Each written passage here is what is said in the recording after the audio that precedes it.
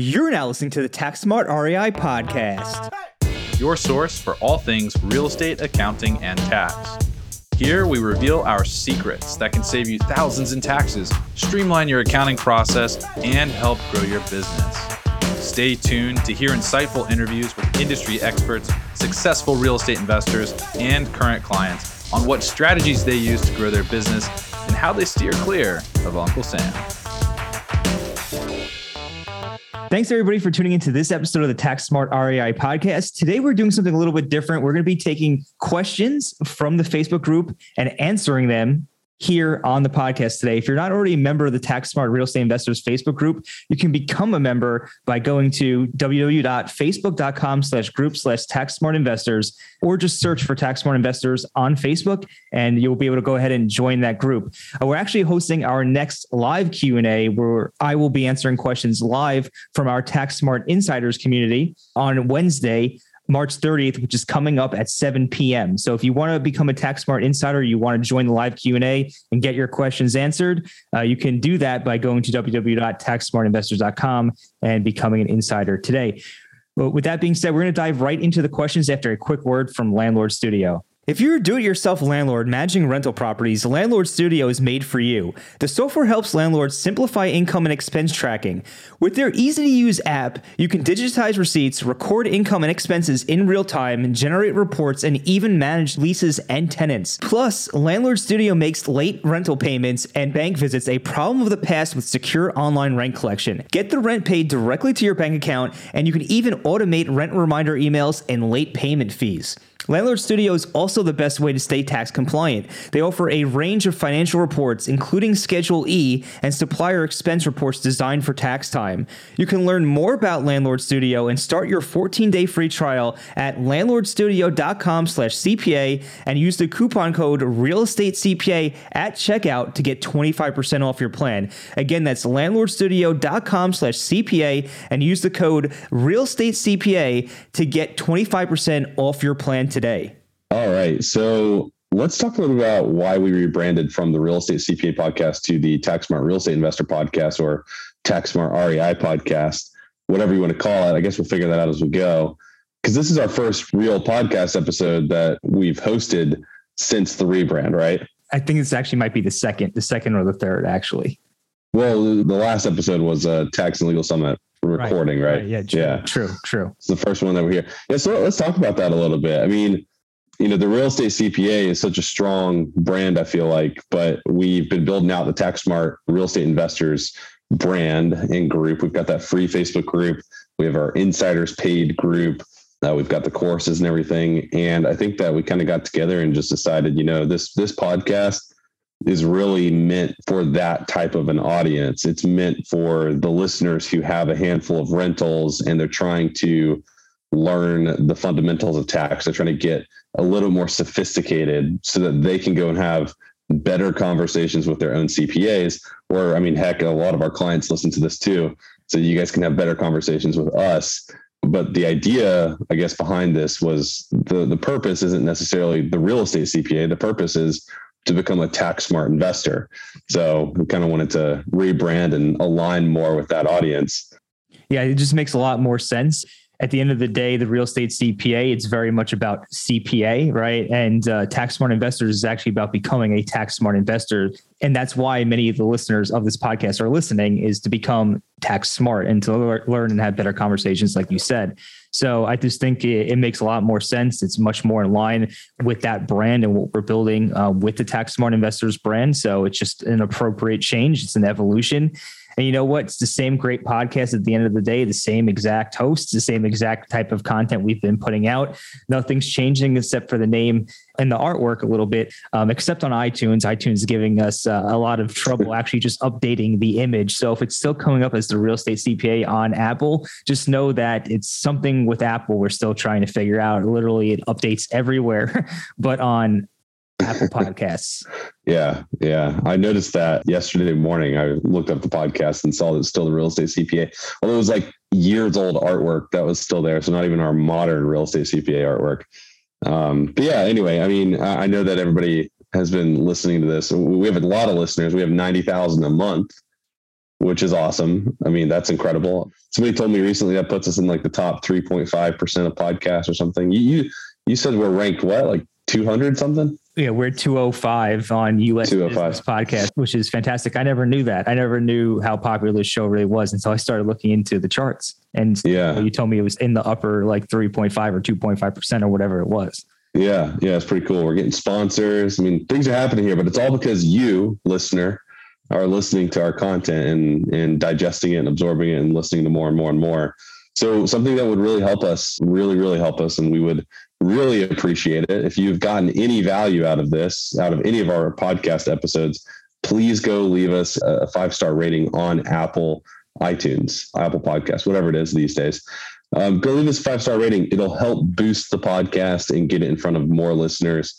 And our goal with this is to help all real estate investors across the country become tax smart real estate investors like you. So share this podcast and we will be forever grateful for your help. Right. And if you're on Spotify too, Spotify actually has their own rating system. So if you are listening in from Spotify, if you just give us a 5-star review on Spotify, if you love the podcast, that really goes a long way as well. But we don't only just have the podcast. It's not the only part of the Tax Smart REI ecosystem, if you will. We also have the free Facebook group, which we've talked about here on the show before. A lot of great things happen in there. I think there's over 9,000 members at this point. Great conversations take place every single day. People are asking questions, not only about real estate tax, but also questions about how they're building their real estate investment business. So it's really cool to see all that type of conversations taking place in there and see how everybody interacts together to really help each other grow their real estate ventures. Hey, even just recently, we had somebody come in and say, my CPA said that my short-term rental, I can't take the losses as non-passive because I have to qualify as a real estate professional since I earn above $150,000. And so we were able to go in and help him. And really, I mean, the community started it by saying, no, that's not right, because all this stuff, go listen to the Tax Smart REI podcast. But I was able to jump in there too and kind of explain, like, look, real estate professional status, the 150K cap, it doesn't apply to short-term rentals because short-term rentals are not rental activities. And he was able, I think he's still going back and forth with the CPA on it, but I'm telling you, like, that's the whole purpose of this podcast, of the Facebook group, that free Facebook group, is just to help everybody become a little more sophisticated so that you can at least have these conversations with their CPAs. Because think about it, if I don't want to sound all high and mighty, I guess, but if it wasn't for our group, he would have probably just accepted a CPA's word and moved on. But now he's looking for alternative options, and he might find one. I'm sure he will, because he's correct in the way that he should be treating it, and the CPA is incorrect. But I think the tax swing was like $15,000. That was the refund that was on the line. So definitely worthwhile to get just a little bit of knowledge on tax. You don't have to be an expert, but that's what we're trying to help you do, is just gain that fundamental knowledge so that you can have better conversations with your CPA. So you mentioned the insider group at the beginning here before our break for Landlord Studio. And I want to kind of just talk about that too, because you said there's a live Q&A coming up. Our insiders group is a $50 a month group that we have. Our clients get it as part of their advisory packages, if our clients have advisory packages. And what we do in that group is we have discussions. We moved all of our blogs in there, our Tax Smart blogs in there. So we closed down the website and moved it all into this private gated group. And we've got blogs, resources, discussions, live events. But one thing that we're adding, which I think will be really cool, is master classes, or I guess mastermind groups. We're kind of still trying to figure out what to call them. But it's basically a monthly meeting where we're going to talk about different pieces of investing in real estate. So for the first few months, we're going to hit short-term rentals, but it's not going to be taxes, right? It's going to be how to acquire short-term rentals, how to do the due diligence, how to operate short-term rentals, find your cleaners, your linens, and all that stuff. And we're going to be having people come in and talk that have short-term rental experience. Like we're trying to bring more to this group, this insider group, than just taxes and accounting. You'll get really good knowledge on taxes and accounting, but we're also going to help you build wealth at the same time. So if you want to check that out, it's taxsmartinvestors.com. Go there and you'll see the information and how to sign up. No, absolutely. And one last thing before we dive into today's episode with the questions is I just want to kind of mention in the free Facebook group, we have about 9,000 members and it's growing. We'll probably soon have 10,000 and 11 and so on and so forth. And it's really difficult for Brandon and myself and our other team members to really answer all the questions that end up getting put in there. So a lot of times you're getting answers from the community, and those answers are sometimes really great. Other times they're not so great because they're not tax professionals. But in the insiders group, which is great, is that there's a lot less people, and the people who are in there are a lot more dialed in, or generally more dialed in because they have gone through our courses or they've gone through a boot camp. They're already tax smart. They've already kind of crossed the threshold from becoming tax smart to being tax smart. So you get a lot more high quality answers. But not only that, Brandon, myself, and our other team members are able to dive in there and really answer the questions ourselves. So you're getting answers from the tax experts, from the people who do this every day, day in and day out, and who really know this stuff. So just something to kind of add in there with another benefit of being an insider. But having said that, we're going to dive into some Q&As from the Facebook group. So what I've done today is I compiled a bunch of questions that were recently asked. We're just going to go through them one by one and provide answers. So kind of kicking it off, first question is from Lonnie. And Lonnie asks, is providing soaps, lotions, cleaning supplies, and linen changeouts between guests or upon request considered substantial services for a short-term rental? What do you think? I do not think merely leaving soap, lotion, and cleaning supplies in the short-term rental unit will rise to the level of providing substantial services or cleaning in between stays. I think that's just normal part for the course of business.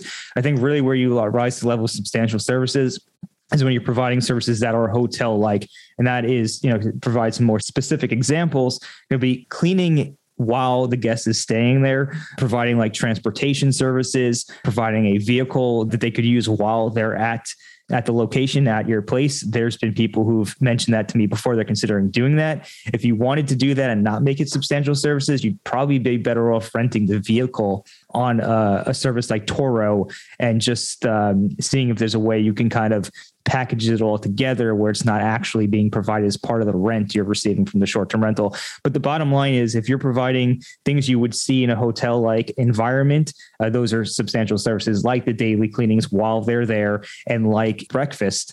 Like if you came in and made them breakfast, or transportation, like I said before, that's when you're kind of rising into that level of substantial services. Right. And there's a CCA, which is a Chief Counsel Advice Memorandum that came out in December. It's 2021-51005. And they actually address this. So anybody that thinks that the 7-day rule in Section 469, if you meet that 7-day rule, anybody that thinks that that automatically makes you subject to self-employment tax, you need to go read this CCA. If you just Google CCA 2021-51005, then the memorandum will pop up. It's a PDF and you can read it. And in this CCA, they specifically say, look, Section 469 has no bearing on Section 1402, which is that self-employment tax section. Completely different analysis. So don't fall for the trap of like your CPA saying, well, less than 7 days, not a rental activity, has to go on Schedule C, must be subject to self-employment tax. That's not true. But to answer this question, one thing that they did address was, what are substantial services? Now, the way that this works is there was a fact pattern that was presented to them, and they looked at that fact pattern. So it's not really going to answer Lonnie's question, but it could potentially help give you an idea. So in this fact pattern, they said that the taxpayer provides linens, kitchen utensils, and all other items to make the vacation property fully habitable for each occupant. In addition, the taxpayer provides daily maid services, including delivery of individual toiletries and other sundries, access to dedicated Wi-Fi service for the rental property, access to beach and other recreational equipment for use during stay, and prepaid vouchers for ride-sharing services between the rental property and the nearest district. So when they did the analysis, they decided that all of that was substantial services and did subject the rent, the net rental income, to self-employment taxes. But in this fact pattern, those daily maid services were daily. I mean, the tenants were there. And so we still think that, hey, if the tenants aren't there and you're just turning a unit over, that's different. That's not providing substantial services to my guests. That's simply getting the residency ready to go for the next guest. 100%. But I did find that it was interesting that they said access to beach and other recreational equipment. So, I guess you got to potentially weigh the fact that if you have access to amenities that are beyond simply occupying the property, potentially that trips that substantial piece. Yeah. And they also mentioned in there that they had vouchers to and from the local district. I mean, at that point, you're definitely, for sure, you're definitely hitting substantial services. I know they also mentioned they had it like the utensils and everything in there. I don't know that that's providing substantial services. Like, how substantial can that really be? But anyway, we're going to move on to the next question. If we have no W-2 income and not much other self-employment income anymore, would we want to try to get the short-term rental to qualify for Schedule E by providing substantial services? What are the drawbacks or benefits of having our property on Schedule E for the purposes of paying taxes for Social Security later? So kind of break this down. The benefits of doing this, the benefits of paying the self-employment taxes, you are paying into the Social Security system, which could help you qualify for Social Security benefits in the first place. You do need to have, to be currently insured, you need to have 20 quarters paying into the Social Security system. To be fully insured, you need to have 40 quarters. So if you haven't hit those thresholds yet, paying into the Social Security system can help you hit those thresholds. And also, the more you pay into the Social Security system, the more you get out when it's time to take your Social Security benefits. So that's kind of the benefits there. Now, the downsides are you'll usually have to pay 15.3% of the Social Security tax on the net income from your short-term rental business. And that's up to, I think it's $148,700 of income this year. Doesn't sound like you're going to hit that based on the short-term rental income alone. But the downside is you're paying 15.3% tax on your net income, an additional 15.3% tax in addition to federal and state taxes. I don't know that it's a benefit to pay into the Social Security system, though. I mean, I feel like it's legalized robbery because I'm going to pay into the Social Security system. I'm going to pay potentially millions, or the opportunity cost is millions. I remember looking at somebody's analysis, and it was like, if I earn, it wasn't even an incredible amount of money. It was like, if I earn $150,000 a year and I max my Social Security out, if I didn't have to pay Social Security, and I could have just invested that money into SPY ETFs, so not even anything crazy. It was like over 30 years, you end up with some like $3 million or something like that. And you could draw down on that at a 4% rate. Yeah. Which was, what was that? Already 4% of 3 million. 120K? Yeah, 120K a year. 120K. So he was like, you could draw down on that, earn 120K a year. And then he compared it to the Social Security, and the Social Security draws on the same amount were like $4,000 a month. Basically, it's just legalized robbery. Yeah, I mean, I would agree. I mean, look, you're paying, as if you're an employee, you have a W-2 job, you're paying 7.65%, right? And if you're self-employed, it's 15.3%. Now, my humble opinion, I agree with you here. I'd rather take that 7.65 for 15.3% and just throw it in the S&P 500 index and invest myself. And self-insure, right? Self-insure myself for the future. But way back in when they FDR put this in there, the economy at the time was very much hurting, and they felt like this type of social assistance was necessary. But I guess it's important to note too that the Social Security is not only the payments you get in retirement, but it also helps with Medicare, disability. There's other factors that go into Social Security, but no doubt in my mind, would I rather just take my 7.65 or 15.3% back and reinvest it myself. And I do think it's a shame that they have this system in there, but you can't even stop it because it's a big Ponzi scheme at this point. Yeah, going too far. But if you can't even reform because it's like, all these other people are depending on it already, right? Right. And they've already paid in. They've already did their share. So if you stopped it right now by having us say stop paying in our generation. Anyway, the bottom line is that's the benefits, that's the drawbacks of putting your short-term rental on Schedule C by providing substantial services and paying the self-employment tax. So don't provide substantial services, own passive income, and we'll force a reform of the Social Security system. Yeah. You know what? Actually, you would be better off, based on our discussion, if you believe what we just discussed, then you'd be better off by not putting on Schedule C, taking your 15.3% self-employment tax back and just reinvesting it yourself. It's the path to independence. Right. So we got another one here. All right. If I build an ADU on my primary residence and use it as a short-term rental to meet the material participation tests, can I bonus depreciate the space? Are ADUs any different than an investment property not part of my primary residence? Ooh, that's a good one. That's a really good one because especially in California right now, they relaxed all their ADU laws to actually allow people to start building to, I believe, curb the homeless issue, right? Or the housing issue. The housing shortage. Yeah, which is actually kind of interesting because I've talked to a few California developers and they're all like, it's going to be insane here in a couple of years because they're all putting these 4-unit properties up now in neighborhoods that were designed for one family to live on these lots, right? Now you're going to add 4 new families. So it's like the infrastructure is not actually there to support the population that's going to like be moving in here. But anyway, I guess that's beside the point. What? I was going to say, you also got to think about property tax there too. If you have 4 people, if you have a fourplex, they're probably not paying as much property tax. Now, I don't know the exact numbers as they would on a single family house. So that's also not going to be able to support the infrastructure. But anyway, the question was, if I build an ADU on my primary residence and use it as a short-term rental and meet the material participation test, can I bonus depreciate it? Do you know the answer to that? I believe you can. So when you rent out a portion of your residence, you're able to depreciate that portion of the residence that you're renting out. And in this case, the ADU would be fully used for business purposes, and that would be the portion of your house you're renting out. So you would be able to depreciate that portion of your home. And I'm pretty sure last I checked, it's either in the Schedule E or it's one of the IRS publications on rental, how to treat rental income and expenses, that if you rent a room in your house on a short-term basis, that it's treated as if it was rented on a short-term basis. So the short answer is that you can bonus depreciate the ADU, assuming you don't use it personally.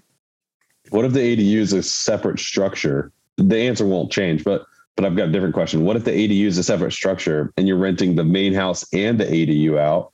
Do you report that as 2 separate entries on Schedule E, or is it one property? I don't know. I don't honestly know. It's one of those things where we've looked for guidance, and our advisory team has researched, and it doesn't appear to be a clear answer to this question. I think what a lot of people got to remember when it comes to short-term rentals is the rules around Section 469. And all these rules that were written, the tax laws, were written way back in the 80s and 90s when Airbnb wasn't a thing. So people weren't renting out ADUs on a short-term basis as a business. It really wasn't a thing. And if it was very unique and small in the big picture. So it really wasn't popular. So unfortunately, we don't know. There's no real clear answer to that at the moment. If we do find a clear answer to that at some point in the future, I'm sure we'll be making a podcast about it. Yeah. We got another one. Okay. We're closing on a short-term rental in California, but live out of state. Can we still use 100% bonus depreciation this year? I saw that California does not conform to the federal special bonus depreciation for properties. Since we do not live in California, does this still apply? Yes, it still applies. You can still bonus depreciate. It's at the federal level that you're going to get the 100% bonus depreciation. And at the California level, you'd have to add it back. You wouldn't be able to claim 100% bonus or any bonus at the California level. So it's not based on where you live. It's based on where the property is located. Or, well, I should say, if you have California nexus, whatever income stream is associated with real estate, if it has to pass through California, so if it's located in California or if you live in California, then those are the rules. You got to add back that bonus depreciation on your California tax return. So you can still claim it at the federal level. You can still benefit there. So it will be beneficial, but you're not gonna be able to claim it at the California state level. Yeah. Bummer. One other thing that I do want to mention on that before we move on to the next question is if you have a rental that's out of state, press pause on the bonus depreciation piece until you can figure out if you can actually materially participate, because most people that are out of state cannot justify or substantiate their material participation, just because it's going to be a slog to win that battle if you're ever audited. There are a couple of people that do it. We have a client that's doing it right now, I believe, but the client works their butts off and it's a lot of work. Like, what I'm trying to say is it's not easy to materially participate at any time, but it's significantly harder when the property's out of state. And you may say it's not harder. I can do the exact same thing, but the point is it's harder to substantiate and win an argument with the IRS. That's the point. All right. So just when you're doing that, just make sure you're crossing your T's and dotting your I's. Now, we do have another question. This question is about repairs and capital improvements. And it goes, if I have an expense such as an HVAC repair or parts replacement that could be considered on the bubble, I guess, they kind of mean on the cusp between a repair or maintenance versus capital improvement, is it generally more advantageous to book it as CapEx or repairs and maintenance? And assuming it qualifies for repairs and maintenance expenses, assuming it's definitely not a capital improvement, then it's going to be more advantageous for you to deduct it as a repair and maintenance expense, because you can deduct it immediately in the full cost in the year that you performed the repairs and maintenance, and as well as you're going to avoid depreciation recapture down the line. That's generally speaking very, very clean cut. Another question, are the interest payments on the construction loan tax deductible for a business partnership building a single family house? And the answer to that question is generally the interest on a construction loan during the construction period of the house being built will be added to the basis of that property. So is it tax deductible? Kind of, sort of, not as immediate expense, in a way. But yeah, it gets capitalized, and then you're going to eventually depreciate that building. So it will be deducted a little bit over each year that it's depreciated. Yep. So we got another question. We're just flying right through these today. So we got looking into a 401k liquidation. I know there's a 10% penalty, but can I use a cost segregation to help offset the tax hit at the end of the year? Would the income after the penalty be considered active? Looking for additional funds to purchase real estate. I love this question. Because I've seen people, I believe even in our Facebook group, say, no, you cannot do something like this. Because this question comes up probably once every quarter or so in that Facebook group.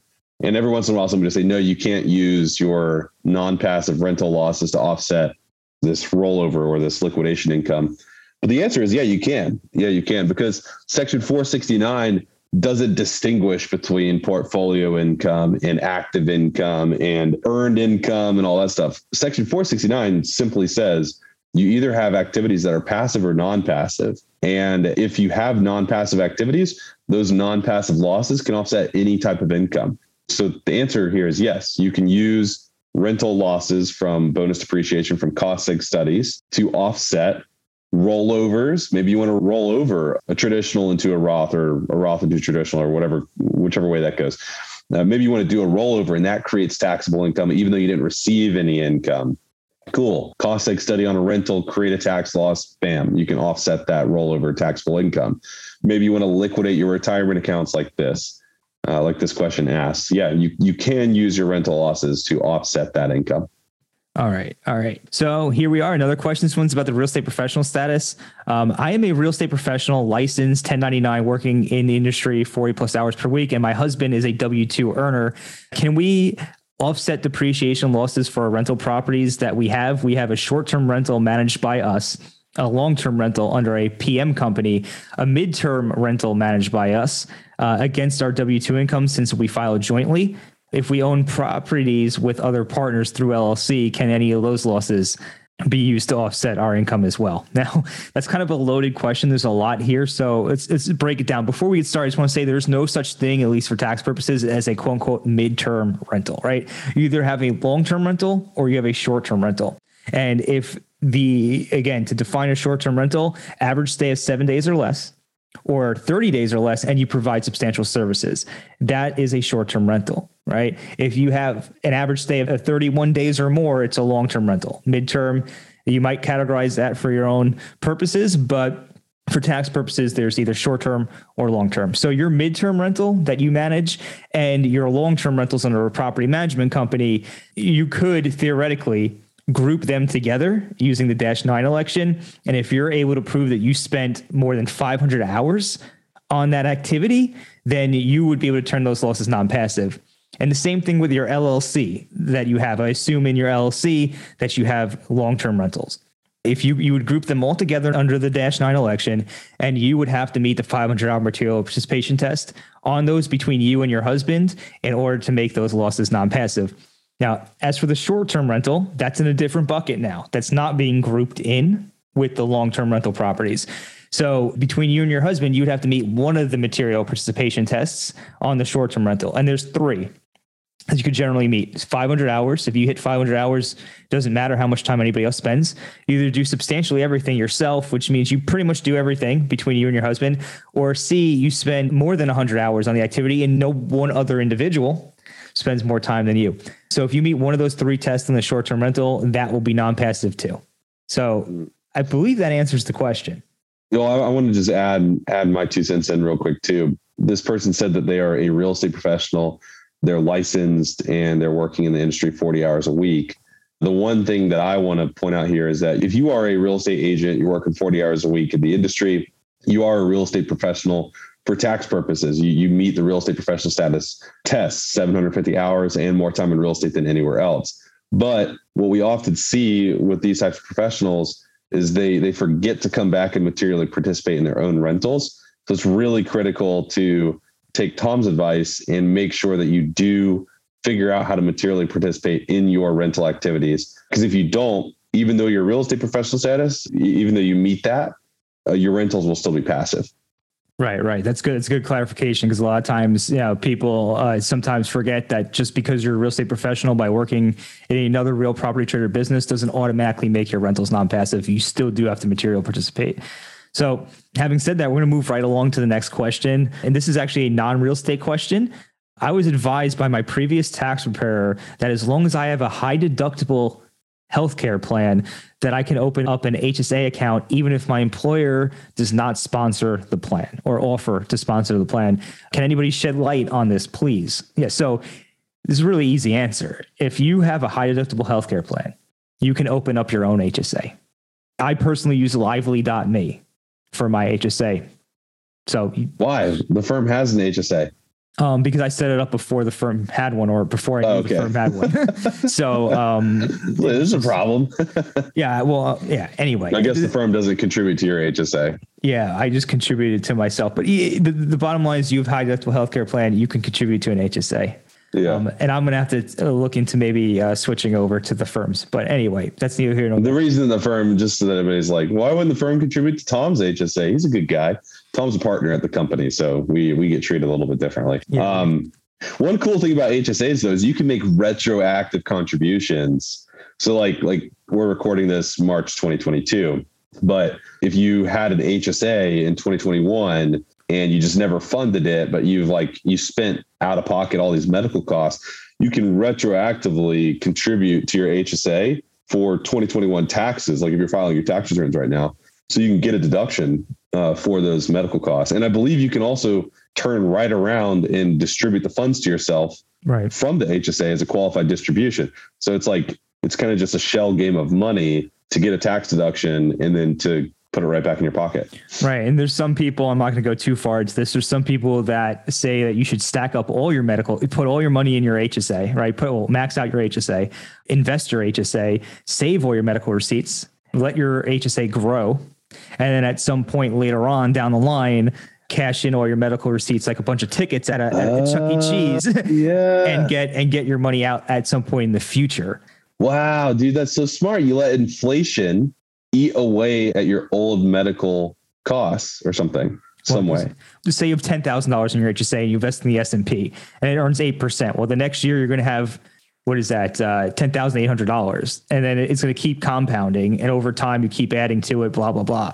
And so you're just earning a return on your money. Your wealth is growing through the investment, but your cost that you incurred years ago stays fixed. So if you were to reimburse yourself out that year or the next year, like you just said you can do, and you absolutely can do that, by the way, but then you're losing that ability to let that money grow within the HSA because you cashed it out and took it in cash. But if you left it in the HSA and let it grow, now you're earning a return on that money. And then you can later on at some point in future years, 10 years from now, however many years, go ahead and cash it in after the money is grown and compounded. Well, if you cashed it out, if you reimbursed yourself, though, couldn't you just invest it personally? Sure, but it's not tax free, right? So let me say put $10,000 into an HSA, right? Say you have $10,000 there, right? And let's just say over 10 years that accumulates to $100,000, right? That interest is compound rules of compounding to let it compound over time, and it's tax free compounding too, right? So when you sell it, when you sell the investment, say the S&P 500 index, you're not paying tax on that. So it grew, it went in tax-free because you got a tax deduction. It grew tax-free. And now you're taking the money out tax-free. So if you would have reimbursed yourself for, say, $9,000 of medical expenses shortly after you put the money in there, well, you're going to not allow that money to grow. And sure, you could take that $9,000 out and reinvest it yourself and say the S&P 500 in a taxable brokerage account. But then in 10 years, when that grows that $100,000 in this theoretical example, you go and sell that S&P 500 index, you're paying capital gains tax on it. So the bottom line is HSA is a very tax efficient vehicle to let your money grow. It's a very good self-insurance vehicle for future medical expenses. And the last thing I'll say on it is that if you are eligible for an HSA, you should go and invest because it's really a no-brainer. If you live long enough, you will have health issues probably that will need to be paid. And you will be able to use your HSA for that. Your kids, your wife, your spouse would need it. So there you go. That's awesome. All right, moving on to a travel related question. So can I deduct the travel expenses if I am doing real estate recon while traveling? For example, I fly to Costa Rica to meet with a real estate agent and discuss the possible purchase of a rental property in Costa Rica. Can I deduct those travel expenses? So let's forget Costa Rica. Let's just say we're traveling somewhere and we're meeting with a real estate agent to discuss potentially purchasing a property. The travel is not going to be deductible. If you end up purchasing a property in that location, then the travel is either deductible or it's capitalized to the property's basis and it's depreciated over time. So the issue here is that historically the tax court has ruled that a landlord is in business in a small geographical area wherever you own property. So if I own property in Raleigh, North Carolina, I'm in business as a landlord in Raleigh, North Carolina. If I travel to Charlotte, that's a new geographical area, and that's not a place that I'm in business. So if I'm just going to go and meet with potential brokers and stuff, and I never actually open up business by buying a rental property there, then that travel cost is not going to be deductible to me.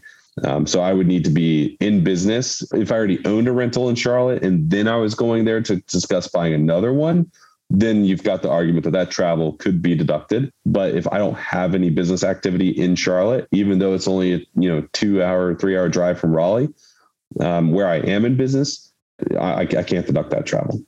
Makes sense. All right. So we got our final question for today. It's another short-term rental / real estate professional question, very popular strategies. Okay. If you have a rental real estate activity with active participation, we'll have to clarify that in a second. Are you able to use your passive losses from your other investments, such as a limited partnership stake in a syndication, against your W-2 income? My wife is managing my short-term rentals as her primary quote unquote job, and I'm the one with W-2 income. So I think we have to break this down a little bit because I think there's a lot to take apart here. Yeah, I got excited with this one because I thought it was just, can I use my LP losses to offset my passive income? And the answer is yes. And I got excited because I just went back and forth with somebody in our Facebook group about this, and it was actually a really good discussion. And he ended up saying, wow, you're right. I just fact checked all this stuff. You provided citations and nobody else does. This is incredible. So in general, the way that this works is the passive activity rules create 2 buckets of income. It's a passive income bucket and a non-passive income bucket. My passive income bucket includes any trade or business where I don't materially participate and any rental activity.